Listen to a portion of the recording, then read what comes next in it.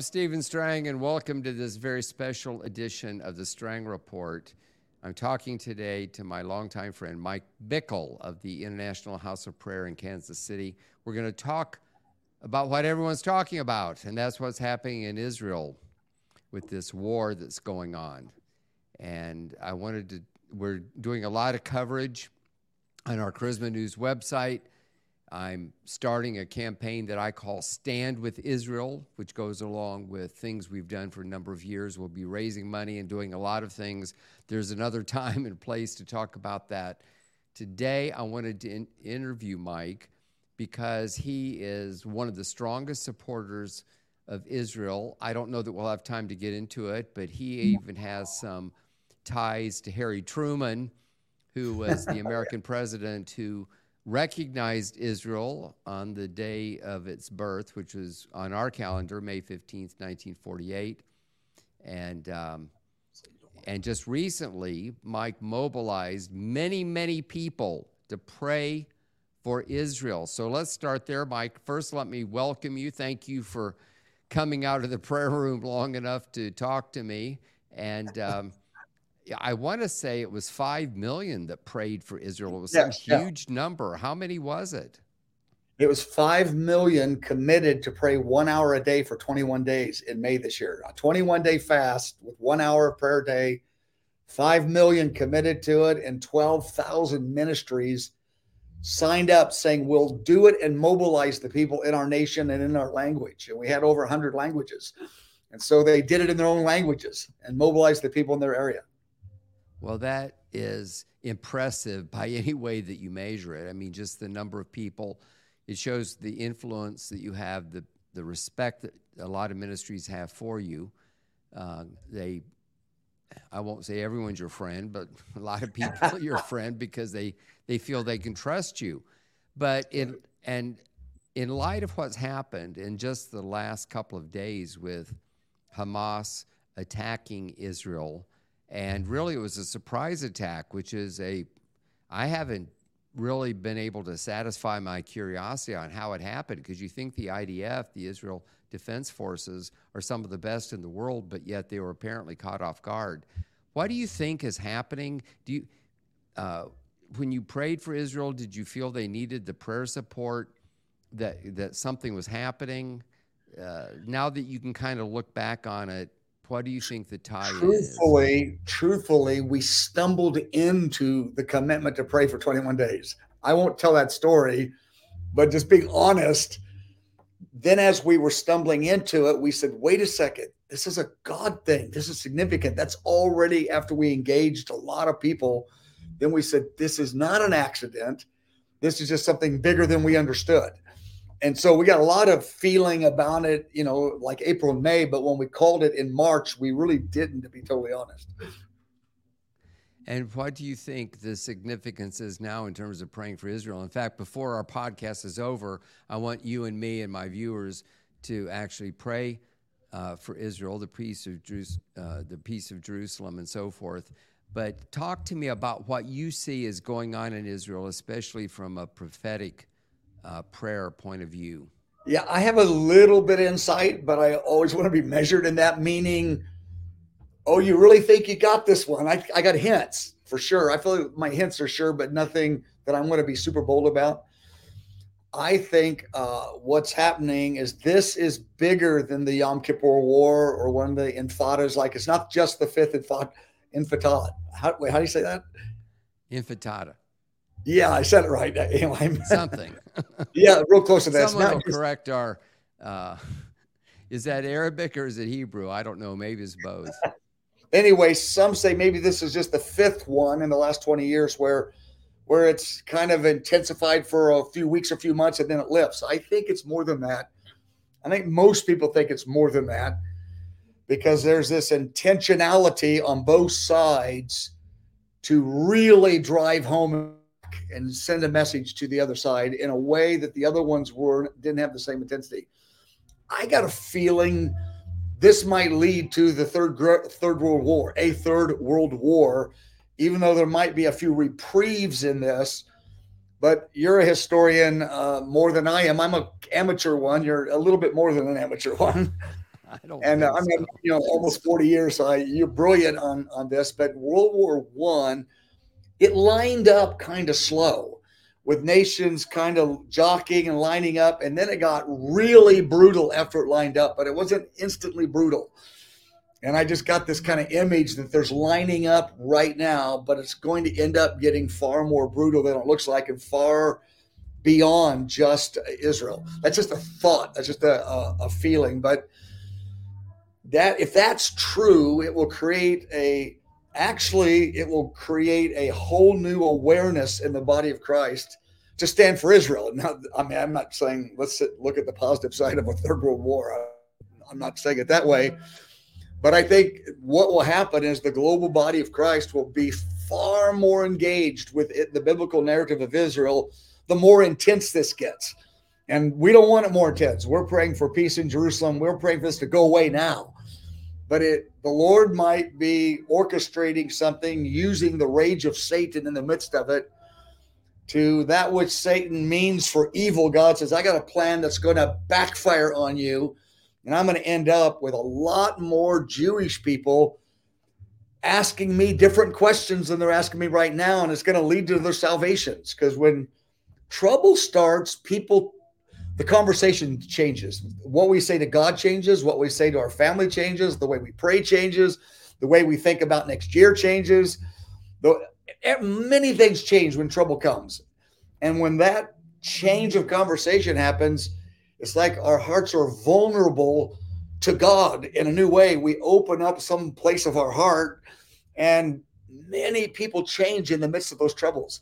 And so I know the enemy's raging, but the Lord's saying, you might be surprised how this might end up with a lot of people calling out to the Lord in a way they're not now, and millions of believers worldwide that are not against Israel, but not the kind of passive about Israel. They're going to get engaged with the biblical narrative of Israel. That's a couple thoughts I have right off the bat.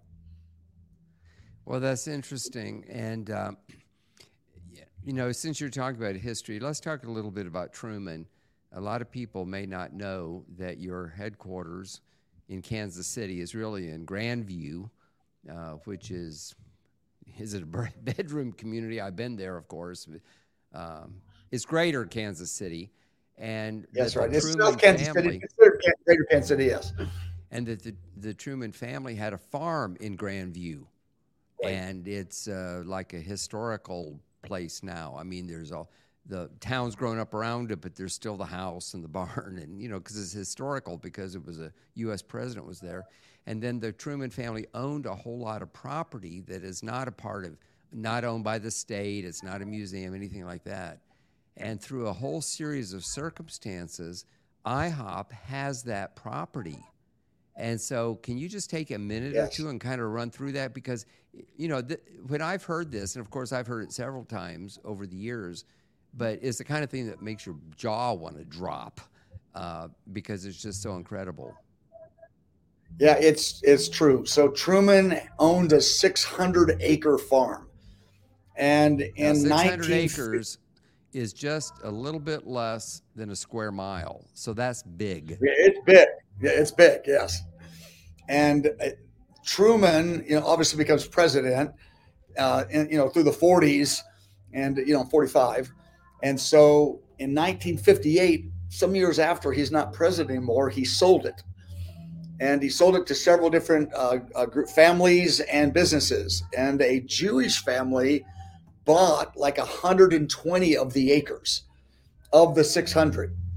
And that 120 actually is 160. I don't want to spend detail on that. It's 160 acres of that 600 acres. And when I first moved to Kansas City 40 years ago, this very year, 1983, this is 2023. It's my 40 years of being here. I met the prophetic man, Bob Jones, and the first day I met him, we were in the wealthy part of Kansas City, of South Kansas City, greater Kansas City. And he goes, you're going to move from this wealthy part of town and you're going to move to the blue collar part of the Kansas City area.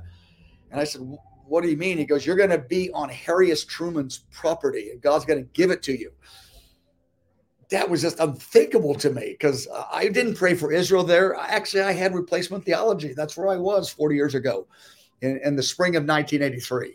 But he goes, no, you're going to change because Truman was a political intercessor for Israel.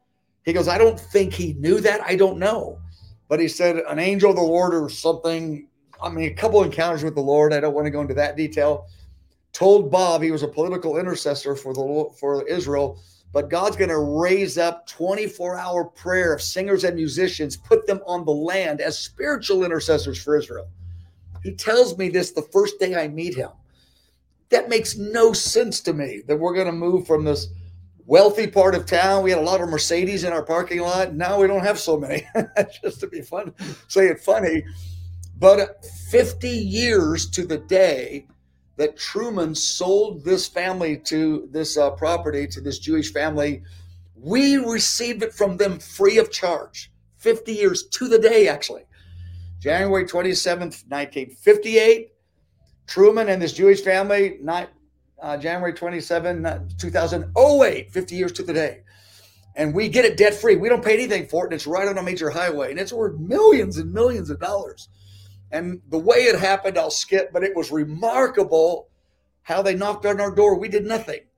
And then we end up with it on that day. So I call it Bob Jones. You know, this is 25 years after he told me. He told me in 83. This is 2008. I said, Bob, he lived in North Carolina near Rick Joyner. I said, this is my care. He goes, remember 25 years ago, you told me we'd get that property? We got it debt free, 50 years to the day. And now we have singers and musicians, and we're going 24 hours of prayer. And he said, you didn't believe a word I told you. He goes, I bet you believe me now. So it's an incredible story. We've had a number of Israel rabbinic Orthodox rabbis, is what I'm trying to say, and Israel government people who have ran into the story and they've come out here. And they're really touched by it. They're going, like, that's remarkable. And what do you guys do here? And say, well, you know, we love Jesus, but we love Israel. We love the Bible. And they're a little perplexed. And a couple of them told me this. They go, you do realize Truman is our guy, not your guy. He's not a Christian guy. I mean, I think he's Christian, but he's not known in Christian history. He's known in Israel history. I never thought about that. They said, for you to have the property of a guy that's like our George Washington type guy, he helped us become a nation. He goes, this is our story. And so they gave me some exhortations that I better be sensitive and careful because there's a bigger storyline going on. So that all happened just in the last year or two, these conversations. Well, I'm very interested in that. I've always been an admirer of Harry Truman. He was president when I was born. I was actually born in Missouri, believe it or not. And, you know, he was raised in the church. He really was. He went to Sunday school. He heard stories about Israel in Sunday school. And I believe that the seeds that were planted came to fruition because when Israel declared itself a nation, which fulfilled the prophecy, can a nation be born in a day? Right, it was. And you know, all these Arab countries were trying to squash it and really should have won that war in a day or two. You know, I mean, they didn't even really have a defense. You know, they had some kind of militia, and that was about it. I mean, they weren't a country. Against all odds. And when the President of the United States recognized Israel within maybe an hour after it happened, that was huge. And yes, the Israelis do honor him. There are things in Israel named Truman. There was a famous banquet that you can read about. In fact, I wrote about it in one of my books, where somebody got up and said that Truman was like Cyrus, and he was at the head table, and he got up and said, "No, I am Cyrus." I mean, he was speaking in hyperbole, and Cyrus was the Persian king that God used, that the children of Israel, the Jews, could go back and rebuild. They could move back to Jerusalem and rebuild the temple. And no, he was at he understood to some extent his plan. And I just think it's so interesting that and in fact, when you talk about us 50 years of the day, you sound like Jonathan Cahn. He's always knowing that something is 50 years to the day. It's unbelievable to me. But this really happened. And I've been out there. I've seen the property. It is by the highway. It's not totally developed. In fact, I think you're Right. just beginning to develop it, and you We've own had it land 13 property. years, but we're just now developing it. Yes. And it's a beautiful piece of property, and it's a great story. But it's also an example of how God will bless those who bless Israel, because you have blessed Israel in so many ways. And your prayer that you had, which I thought was significant, it was absolutely significant. 5 million people praying. What do you think happens in the heavenlies when that kind of thing happens? And well, the famous verse, which you are very familiar with, but all those that participate in this podcast might not all be, but it is pretty well known. Daniel 10. Daniel 10 is about 500 BC, a little bit further back, but that's close enough. 500 BC. And Daniel's in Babylonian captivity. They've been in Babylon 70 years under judgment. And so that's why they're not in the land. And so Daniel cries out, and the Lord is talking to Daniel. There's trouble in Jerusalem, and I want to intervene.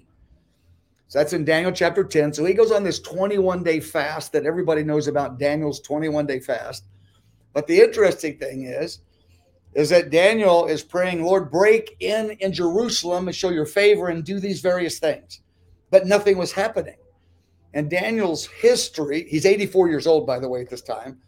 Daniel's history is dramatic supernatural encounters. I don't mean all day, every day, but a number of them.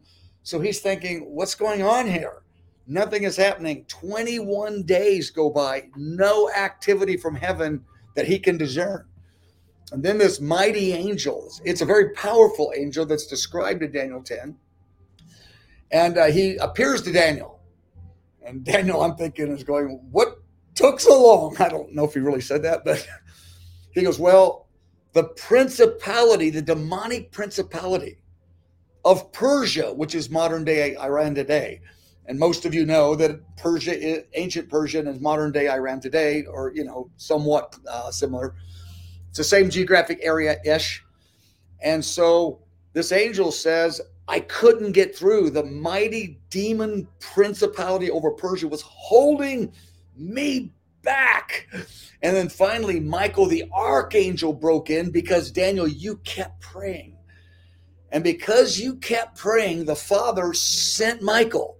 Michael is the mighty warring angel that has been given a very specific assignment to the nation of Israel. So he comes, this is my language, he pushes, or he somehow moves this demonic power that's hindering that mighty angel. The mighty angel breaks through and gives Daniel the information, and the breakthrough happens.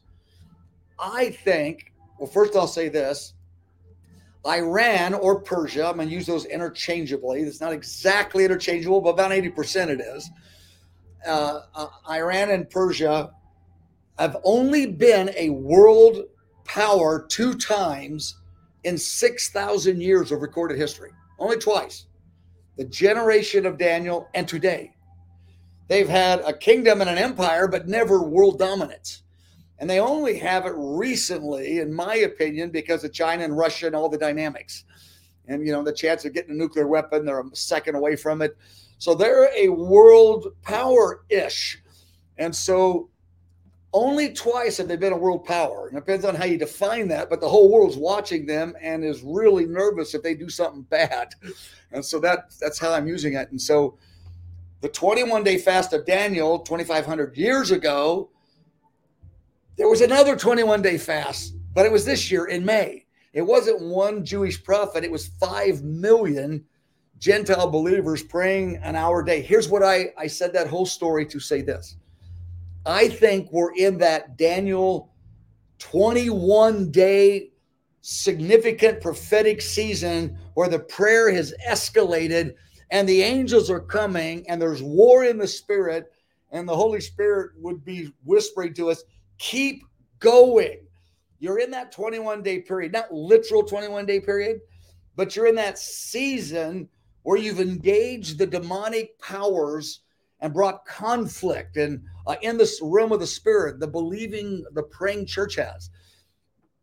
The reason that's important is that something changed in May, in my opinion, in the heavenlies.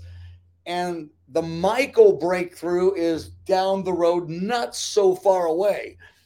I mean, the last time he did it, it was 2,500 years ago. And so I'm not saying it's going to happen in a week, but it's not so far away now because we're in that 21-day kind of, I'm using that as a template.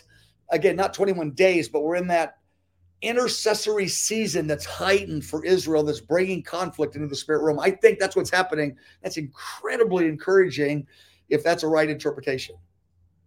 Well, it certainly is an interesting interpretation, and we're seeking to understand, and we look to Christian leaders like you with a long track record to help us understand, to make sense out of this. This is more than just a geopolitical kind of situation. This is more than one more attack from the terrorists against Israel. Something is going on, and we need to really pray for that country. You know, it's basically shut down.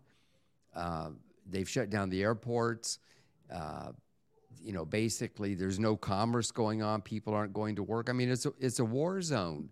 And they say that more people have died. I guess maybe it was last Saturday, more people died than any given day since the Holocaust. I mean, that is just mind-boggling to think about. So, and another thing, another fact that's going around the internet, I haven't fact-checked it, but some really smart guys are saying it, that percentage-wise or proportion to the size of our population in America to Israel, the number killed is something like there was some 10 times bigger than 9/11, the percentage of people killed in America. It's 10 times a greater crisis in terms of the percentage. I believe you're right. I've heard the same statistic. They said it was the same as about 40,000 Americans dying. Yeah, right. And that's a little bit more than 10 times the around 3,500, you know, who were killed in 9/11. So yes, it's a huge impact, and it came as an absolute shock, just like 9/11 did. And it was just incredible evil that did it. But I think if this escalates into the larger scope, then a number, I'm not going to go into a big prophetic thing, but a number of prophetic events that are tied to a massive military buildup and conflict, they will happen one after the other. And so if this is really unto that, we're in a closer to the Lord's return than we might think. I mean, nobody knows the day or the hour, but this could really, I'm paying attention going, my goodness. Well, we have only about 5 minutes left, and I want you to lead us in prayer. Of course, your ministry is the International House of Prayer, 24/7. I've known you since before the House of Prayer, been involved in a small way at different times over the years, and I think what you're doing is so important, and you've been a role model because just today, I was communicating with someone, and they mentioned a House of Prayer that they are affiliated with that isn't affiliated with IHOP KC, but you were their inspiration, and you've inspired so many people. So I appreciate that. Without further ado, why don't we just lift our hearts out and invite my listeners and viewers to pray with us wherever you are right now. If you are praying with us, leave us a comment, and we'll look at them later. So, Mike, go ahead and pray. Okay. Just one quick sentence. I'm actually in our prayer room in the studio. We got a studio at the back of it. So right behind me is the people up on the stage, and I can hear all their songs right this very second. So it's kind of fun. But you said that this House of Prayer was not affiliated with Kansas City. Actually, nobody is. Nobody can affiliate with us. We tell people to join the church of your city. So 100% of them are not IHOP. So just for the record. Well, I sort of knew that, but you said it better. So thank you. Okay. I'm going to pray from Psalm 102. And I'm going to give a little ad for my website. I have on my website a list of 21 prayers for Israel with a breakdown of how to pray them, a paragraph or two that we used in that 5 million folks. And so some folks listening might go, where are the Israel prayer verses at? And so it's just called 21 prayers for Israel. There's actually about 100 in the Bible, but we picked 21 for 21 days. But I got a lot of folks that have said that helped jumpstart us a little bit. But I'm going to pull one of those 21 prayers off my list, Psalm 102. verse 12. And it's talking about the generation the Lord returns in its context, but I won't spend time saying that. In verse 12, the psalmist said, "Arise, O Lord." And Father, we ask you to arise, to intervene in the earthly realm. That's what arise means in prayer. Intervene in the earthly realm. Arise, Abba, by the very light of your countenance, shine on the city of Jerusalem. We ask you, verse 12, you would arise in your mercy on the city of Jerusalem. We ask for protection. We ask for angelic involvement. We ask for the eyes of the heart of both Jews and Arabs, and even the international community. The eyes would be opened to the glory and the beauty of Jesus, Yeshua, even now in the midst of this conflict. This would be an opportunity for the harvest. Shine your light, Lord. Arise in your mercy. I ask you, I think of now even the Messianic ministries. There's about 200 of them in the land. Touch their children, Lord. I think of so many children of Messianic families who they get persecuted at school. They don't have so many friends because of their family stand for Jesus. I ask that this would be a time of mercy on them, a time of breakthrough. 10 and 12-year-olds, 15 and 20-year-olds, that they would be invigorated by the Holy Spirit in a new way. God, I ask for the Arab community. I ask for the Arab believers, the same for them and for their children. I ask for a sweeping wind of the Spirit across the land, on the Knesset, on rabbinic Judaism, upon the military, on the government, on the Palestinian Authority. A wind of the Spirit, as you said in the next verse. You would appear in your glory in the city of Jerusalem. I ask that even as you appeared to Paul the Apostle 2,000 years ago, appear in your glory. Even as Muslims all over the Middle East, the man in white is appearing in dreams. I ask you, Jesus, the man in white, appear in dreams to them, believers and unbelievers alike.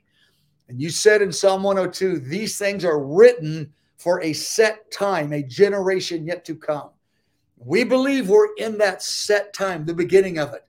So I ask you, God, that you would look down from heaven, you would see and have mercy, and release the mercy of God. In the name of Jesus, we pray. Amen and amen.